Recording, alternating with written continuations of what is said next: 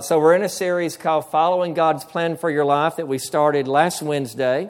So let's look at Jeremiah 29 and verse 11, and this is out of the New International Version. He says, "For I know the plans that I have for you, declares the Lord, plans to prosper you and not to harm you, plans to give you hope and a future." So we see that absolutely God has a plan for our life, and not only a plan, but plans, he says here. I know the plans, plural, that I have for you, and they're plans to prosper us and not to harm us, and plans to give us hope and a future. So the plan that God has for us is a good plan. It's not just a plan, it's a good plan. It's not a bad plan. It's not a plan to harm us, to bring difficulty or trouble into our lives, but it's a plan to prosper us. It's a plan to enhance our lives. It's a plan to bring good things and to bring purpose and to bring fulfillment into our lives. And so this is kind of just, I'm reviewing what we talked about last week. So number one, God has a plan. Number two, the plan is for us is good. And then the third thing is that we can know, the good thing is we can know and follow that plan. The plan of God is not just something that happens to us without our knowing about it or without us understanding or participating in it. We can know His plan and we can actively and on purpose follow that plan.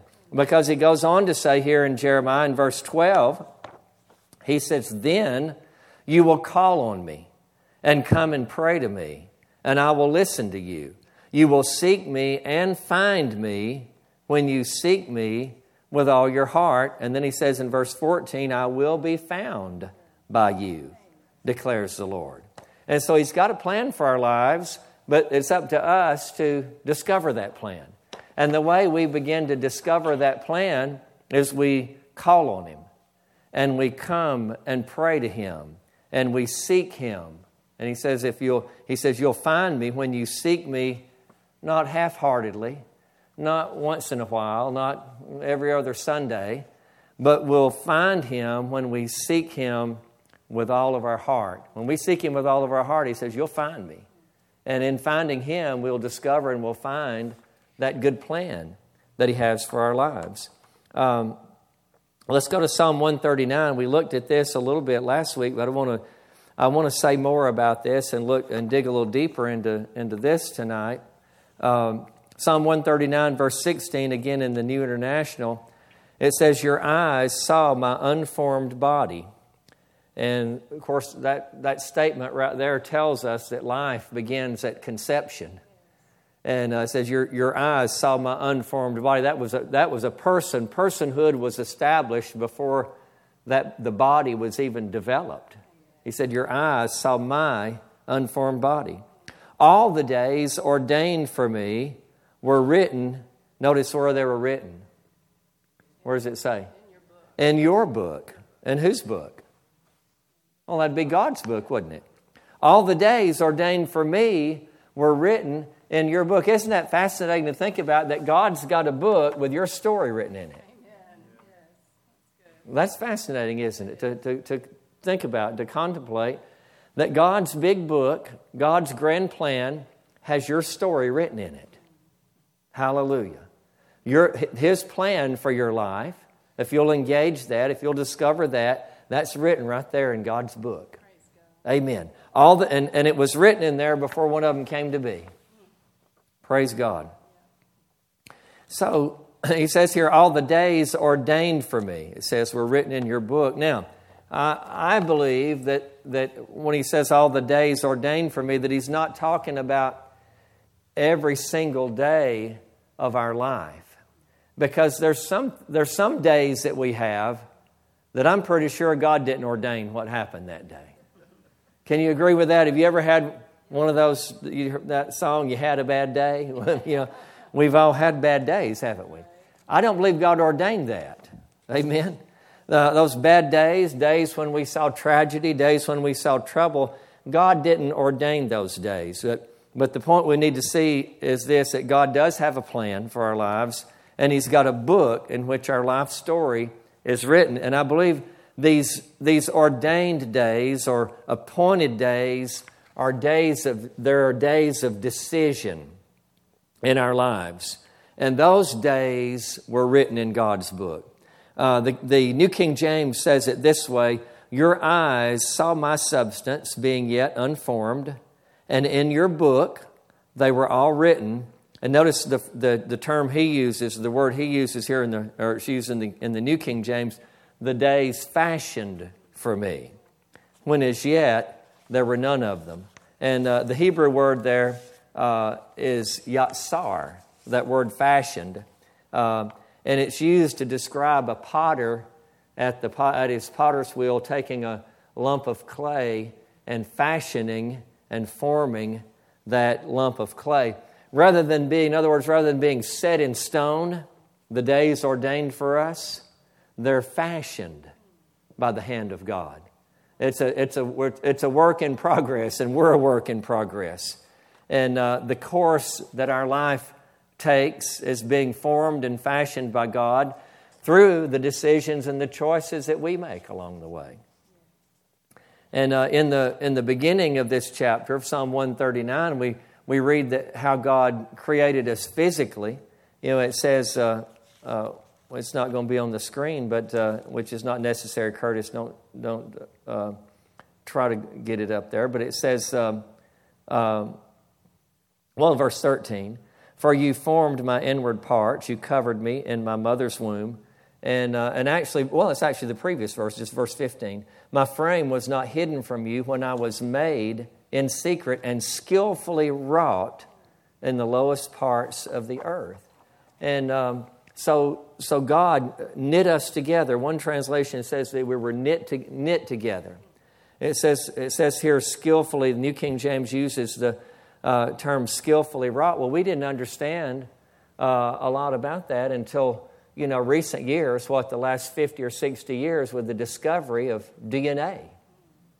And I still, they really didn't teach it when I was going to high school, or at least I slept through that part. I didn't get it. So I'm not the best person to explain it to you. But that written code that's in us, that God put in us to tell the proteins and the cells and everything to make you, that written code is in there. And God used that to create you and to make you. And as we're born and then we grow and develop, that DNA is working and creates who we are. Now, we also know that there's outward factors that affect who we are physically, right? How we develop, such as our environment, our nutrition, accidents that a person may endure, diseases that they may contract. And so there's outward things, working against that good plan of physical development that God created in you, in your DNA. And in the same way, though, He's got I don't know what we would call it. It's not DNA, but it's maybe spiritual DNA of the plan that He has for our life. He's got the same kind of thing working, same code working. And there's also outside forces that can affect that plan as well. The choices we make, the influences that we have, the things that we choose to engage in. So that's working as well, that we need to understand that and guard our lives from those things. So let's look at this verse in another translation. This is the Bible in Basic English. It says, your eyes saw my unformed substance. In your book, all my days were recorded, even those which were purposed before they had come into being. And so there are days that are, so the words that's used are purposed, fashioned, ordained. Another translation says appointed. So there are days that are purposed for us. There are days that are appointed for us. There are days that are ordained for us. And I believe that those days are like the forks, a fork in the road, in your life. Yogi Berra said, when you come to a fork in the road, take it. Well, Which one do we take, Yogi?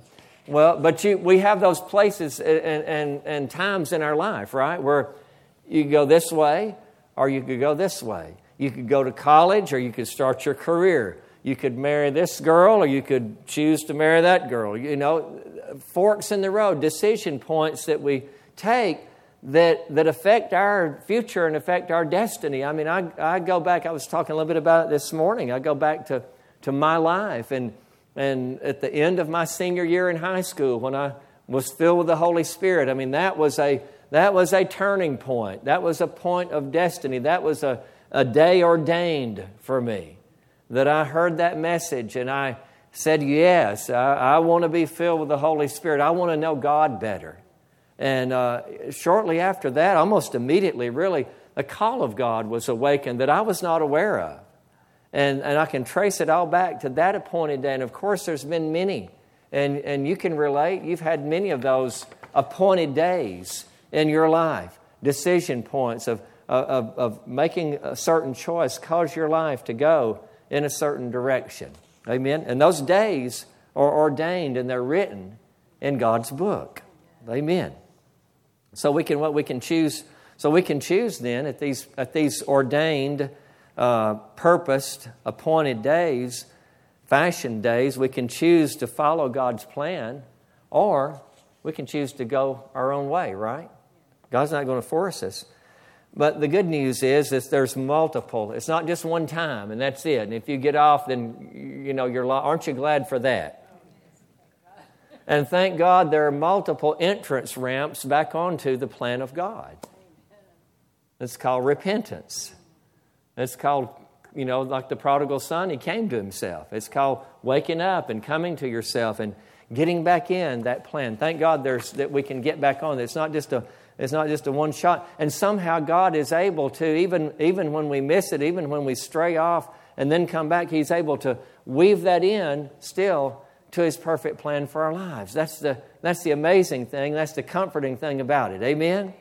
Praise God. So, God's got a plan for your life, and God's got a book written with your story in it, with those appointed days written in it. Amen. I want to look at a couple, if we have time, a couple. We'll start with one, and maybe we'll get to both of them. But some examples in Scripture that I think will help illustrate this too.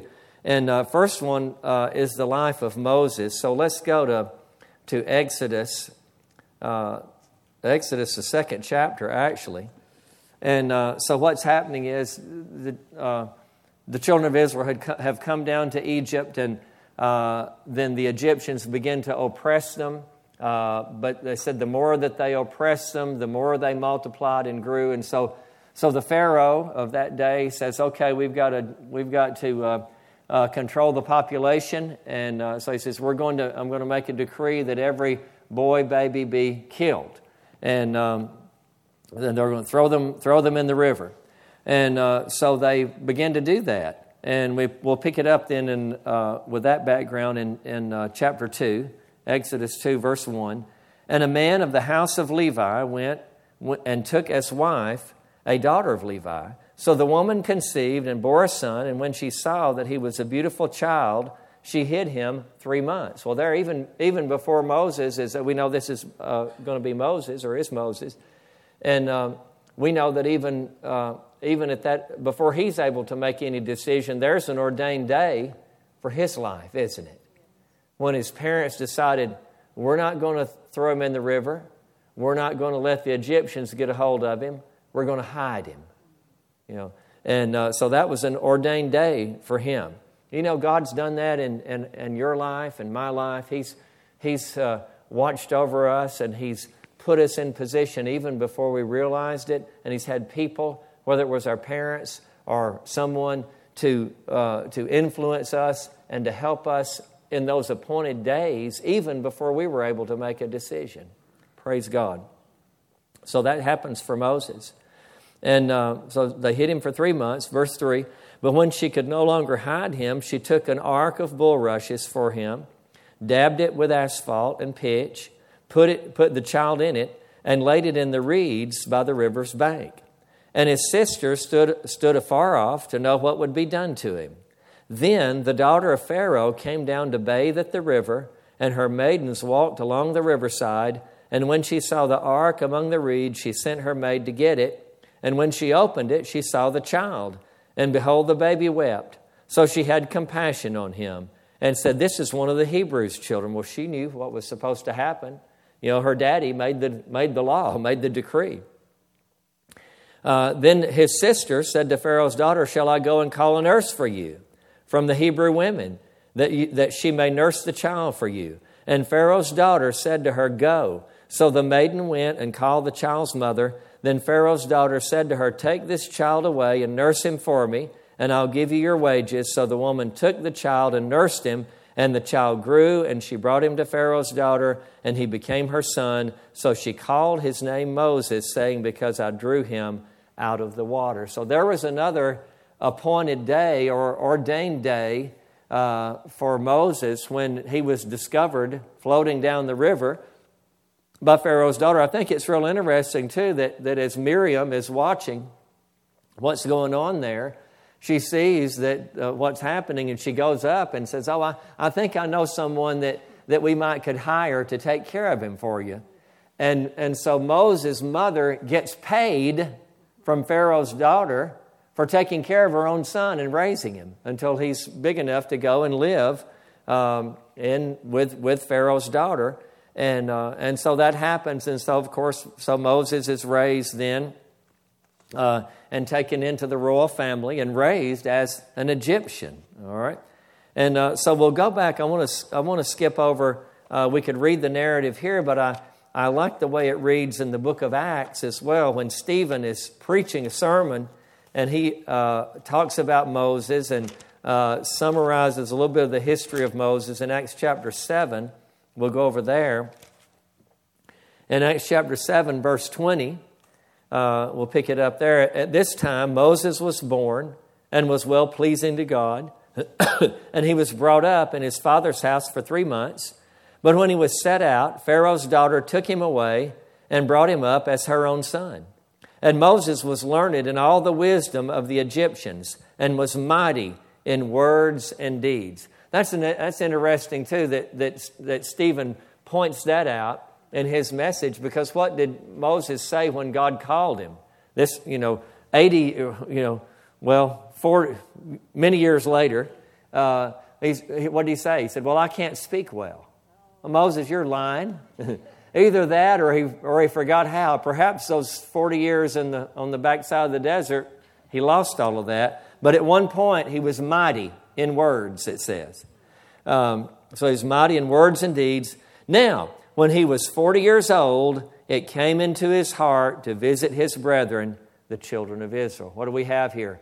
We've got an appointed, ordained day in the life of Moses. So he's 40 years old. He says, I've been raised as an Egyptian, but I know who I am. I'm Hebrew. I'm going to go see about my people. And so he does that. All right. So that was an ordained day for him. And so verse 24, it says, "And seeing one of them suffer wrong, he defended and avenged him who was oppressed and struck down the Egyptian. For he supposed that his brethren would have understood that God would deliver them by his hand, but they did not understand." So it comes into his heart to visit the children of Israel, to visit his people, and he knows that God wants to use him to deliver the people. He said, I'm going to take action here. I'm going to do something. And so he strikes down the Egyptian. And so he's already got that in his heart. He knows the purpose of God. He knows the calling of God on his life is to deliver the people. And yet, when he does so, he tries to do it in his own power, doesn't he? He tries to do it in his own strength, and he fails when he does it that way. But that was an appointed day for him. And so, we'll read on what happened here. When he understands that they don't understand that he's their deliverer, it says, "The next day he appeared to two of them as they were fighting and tried to reconcile them, saying, 'Men, your brethren, why do you wrong one another?' But he who did his neighbor wrong pushed him away, saying, 'Who made you a ruler and a judge over us?' Do you want to kill me as you did the Egyptian yesterday? He thought it was done in secret. He didn't know anybody found out about it, but now he realizes, oh no, the news is out. Then at this saying, Moses fled and became a dweller in the land of Midian, where he had 2 sons. And when 40 years had passed, an angel of the Lord appeared to him in a flame of fire in a bush in the wilderness of Mount Sinai. So here we are. Here's another appointed day for Moses. It's interesting that Moses' life can be divided up into 3 40-year segments. He had the first 40 years of his life as he was raised in the royal family of Egypt as an Egyptian. When he's 40 years old, it comes into his heart to visit his brethren, the children of Israel, and then that goes horribly wrong. And so he flees Egypt, ends up in Midian, and he's there for 40 years, apparently trying to forget about the call of God, apparently trying to say, oh, none of that ever happened. Can you imagine? I mean, from the place he was at, Egypt was the world power at that time, and he's right there in the middle of it, an heir of it. And then he realizes, no, this is not who I am. I'm a Hebrew. I'm a Jew. And he tries to identify with his people and deliver them, and that goes wrong. And now he's like, 40 years more has passed, and yet God's not finished with him. And yet God still has a plan. God still has a purpose. And God hasn't changed from His original purpose. And so He appears to Moses in the burning bush. And again, Moses tries to argue with him and say, I'm not qualified, I can't do it. But he finally agrees and says yes. So again, verse 30, when 40 years had passed, an angel of the Lord appeared to him in a flame of fire in a bush in the wilderness of Mount Sinai. When Moses saw it, he marveled at the sight, and as he drew near to observe, the voice of the Lord came to him, saying, I am the God of your fathers, the God of Abraham, the God of Isaac, and the God of Jacob. And Moses trembled and dared not look. Then the Lord said to him, take your sandals off your feet, for the place where you stand is holy ground. I have surely seen the oppression of my people who are in Egypt. I have heard their groaning and have come down to deliver them. And now come, I will send you to Egypt. So Moses had taken the off-ramp to the plan of God and the purpose of God. But here he has an opportunity at this ordained day, at this appointed day, to get back on. He's got the on-ramp to get back on the plan of God. I don't know if Moses had made different decisions 40 years before, if the plan of God could have been expedited, if he could have gotten busy delivering them, or if he needed that time for God to develop him and for God to work in him, for him to understand that he couldn't do it in his own power. But whatever the case, he ends up fulfilling the plan of God. He made mistakes. He misunderstood. So I don't know if that helps you at all, but that encourages me. Amen? The Bible says in Romans 11, the gifts and the callings of God are without repentance. That means God doesn't change His mind about the plan that He has for your life. He doesn't say, oh, well, we'll scrap that. No, it's still written there. It's still written in His book, and we can jump back in and flow with it. Amen? Praise God. So he spends 40 years as the son of Pharaoh's daughter. He spends 40 years in the wilderness of Midian. And then he spends 40 years leading the children of Israel right up to, but not into, the promised land. So that's interesting. 3 40-year segments. Praise God. So it says in verse, where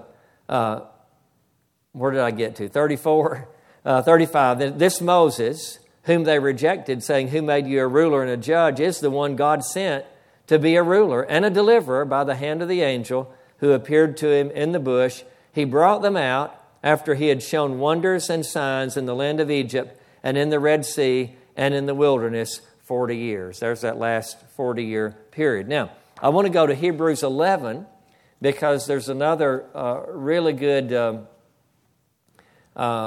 passage there talking about Moses that will help us, and I believe will give us even more insight into what was going on with him. In Hebrews 11, verse 24, It says, by faith, Moses, when he became of age, refused to be called the son of Pharaoh's daughter. So again, this makes it very clear that he was at a fork in the road. He refused at that point. He made a decision, and he refused from that day forward to be called the son of Pharaoh's daughter. We know from the passage in Acts, he was 40 years old when that happened. It's here just in Hebrews it says when he became of age, he refused to be called the son of Pharaoh's daughter. And the Bible says he did it, how? By faith. Faith was involved in that decision. It's going to take faith for us to follow and pursue God's plan for our lives. It takes faith, doesn't it? Amen? But thank God we've been given the measure of faith. So, it goes on here to say in verse 25, choosing rather. So he's come to a fork in the road.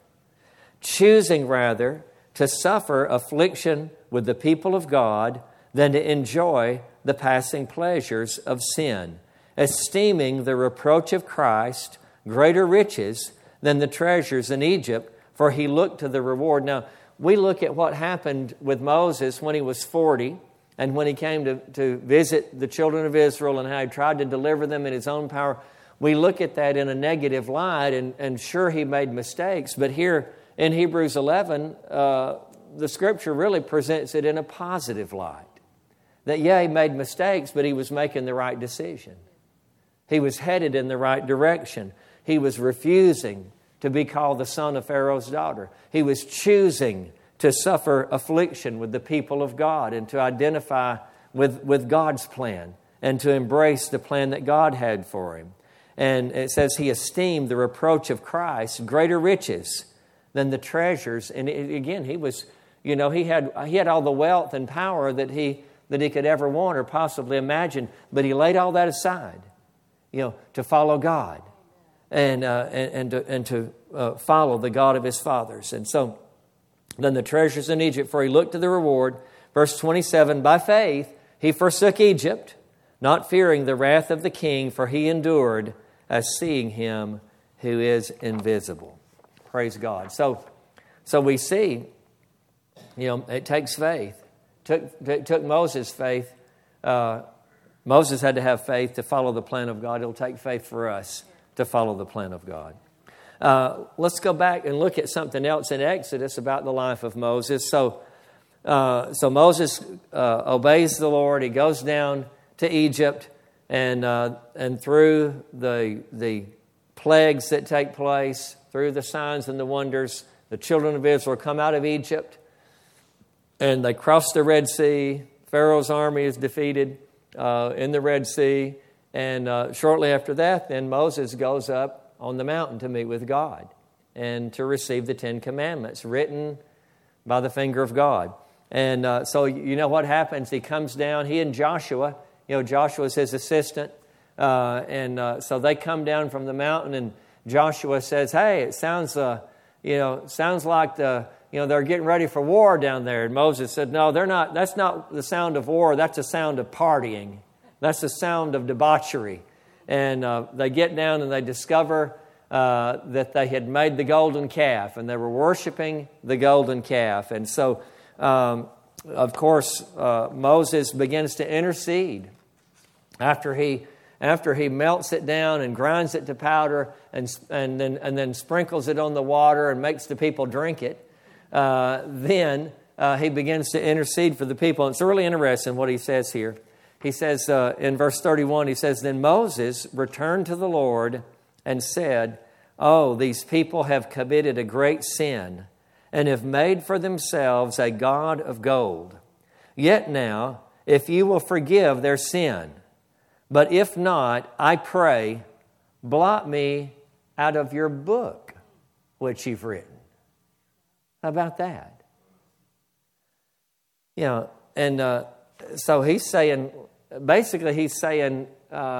know that you've got a plan for me written in your book, and that plan is to deliver these people, but it's a mess right now, and if you're not going to forgive them, then you might as well just blot me out. In other words, where's the on-ramp? I'm ready to get off.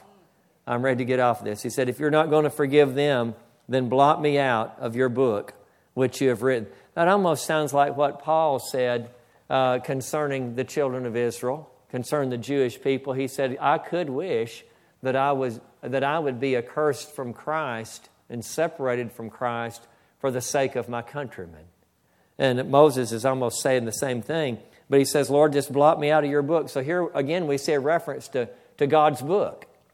And Moses understands that he's got a place and a part and a chapter in that book, a story in that book. And he said, just blot me out. Let's just forget all this. Blot me out of your book. And God said, no, I'm not going to do that. In verse 33, and the Lord said to Moses, whoever has sinned against me, I'll blot him out of my book. Now, therefore, go. Lead the people. What's God saying? He said, look, you're going to fulfill. I've called you. You know it. And you're going to fulfill that calling. Get back to what I called you to do. I know it looks terrible right now. I know they've messed up. I know this looks awful. But you go and lead these people into the promised land. I've not thrown away my plan for you, nor for them. Praise God. Go lead the people to the place of which I've spoken to you. Behold, my angel shall go before you. Praise God. And he did it, didn't he? He did it. Praise God. Now, he didn't get to go in, the case where God told him, speak to the rock. Don't strike it this time. Speak to the rock. And instead, out of impatience and frustration with the people, at one time, he said, God, these are your people. They're not mine. Just kill me. I don't want to deal with them anymore. And so, out of frustration that day, he struck the rock, and God said, "Okay, because you struck the rock, didn't speak to the rock, you're not going to go in. I'll show it to you, but you're not going to go in." But he led them right up to the promised land. Let's look at one more example here. We have time. Let's look at the Apostle Paul. I want to just point a little bit out about his life here. And let's go to the book of Galatians. And what Paul said in Galatians chapter 1. He says, I want you to know, brothers and sisters, that the gospel I preached is not of human origin. I did not receive it from any man, nor was I taught it. Rather, I received it by revelation from Jesus Christ. That's why the epistles, the letters that Paul wrote, that's why they're so significant. That's why they're so important. All these things that he shares in the epistles, he got by direct revelation. The Lord Jesus revealed it to him. And if you read the Gospels, we find out in the Gospels what not only the ministry of Jesus, but when we read the Gospel account of the crucifixion and the resurrection, we see what happened physically. We see Jesus being arrested. We see Jesus being condemned. We see Jesus being scourged and beaten. We see Jesus being crucified. We see His body being laid in the tomb. And we see the resurrection 3 days later and the great news of that. But what the Lord showed to Paul was what was going on from the cross to the resurrection. What happened there and what it means for us. The significance, for us. And one of the great things in there is what he says, we've been crucified with Christ. And then what he talks about, the identification that we have with Him. In the book of Ephesians, it talks about we were dead in our sins, but God made us alive together with Christ and raised us up together with Him and seated us together with Him. All of these things is what the Lord revealed to him when He says, I received it by revelation from Jesus Christ. Verse 13 now. For you have heard of my previous way of life in Judaism. And some translations just say my previous life. And it really would be accurate to say that. It's like Paul had two lives, didn't it? It's like Saul died on the road to Damascus and a new guy was born in that encounter with the Lord. But he says here, you've heard of my previous way of life in Judaism, how intensely I persecuted the church of God and tried to destroy it. I was advancing in Judaism beyond many of my own age among my people, and was extremely zealous for the traditions of my father. So Paul was raised as a Pharisee. We read in other scriptures that he was brought up and trained by Gamaliel, and he calls himself, he said, I was a Pharisee of the Pharisees. He was very ambitious, and he was very successful in what he was doing as a religious leader and as a Pharisee. And of course, then when the followers of Jesus began to multiply and spread and begin to carry the message of Jesus and the message of the crucifixion and the resurrection and the message of salvation through faith in Jesus, call on the name of the Lord and you'll be saved. When they begin to spread that message, of course, Paul hated that. He said, they're coming against the law. They're coming against our traditions. And of course, he began to persecute the church. And he said, I persecuted the church of God. I tried to destroy it. He said, I was extremely zealous for the traditions of my fathers. Verse 15 now. But when God, who set me apart from my mother's womb, some translations say, who chose me before I was born. When God, who set me apart from my mother's womb and called me by His grace. When did He do that? Paul says He did it before he was born. He separated him from his mother's womb. He set me apart from my mother's womb. He called me when I was still in the womb. Before I was even born, God called me. Well, He didn't call him to be a Pharisee and persecute the church, but that's what he did for the first few decades of his life, obviously. So God had a plan, and Saul at the time, finally discovered it, didn't he?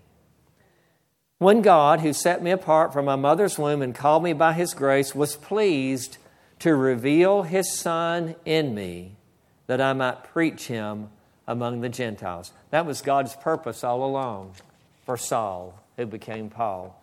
It was to reveal Christ to him and in him, that he might preach Him among the Gentiles. Praise God. And he did that, didn't he? But so we know that that encounter that he had on the road to Damascus, what was that? That was an ordained day, wasn't it?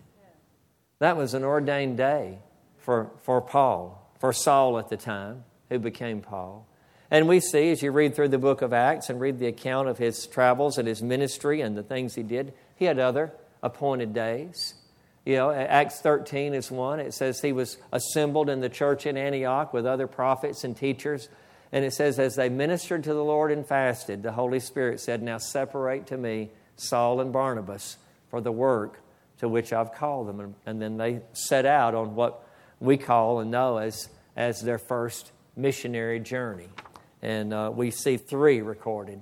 If you look in the back of your Bible in the maps, then you'll find a map of Paul's 3 missionary journeys. So he did. But he began his life, as a Pharisee, not in the plan of God, not doing what God told him to do, but God said, okay, now's time. It says, when it pleased God to reveal His Son in me. Praise God. And Paul responded. Amen. So God's got a plan for our lives, and He's got appointed days for our lives. And I pray, and ordained days, and I pray that we would recognize those ordained days, and we'd take the right path and the right course. Amen. Praise God. Let's pray. Father, we thank You. We praise You. Oh, we thank You that You have written our story, that You've written our ordained, appointed days in Your book. All the days ordained for me. All the days fashioned for me, appointed for me, and for each one of us here, are written in Your book. And You wrote them in Your book before one of them came to be, before we were ever born.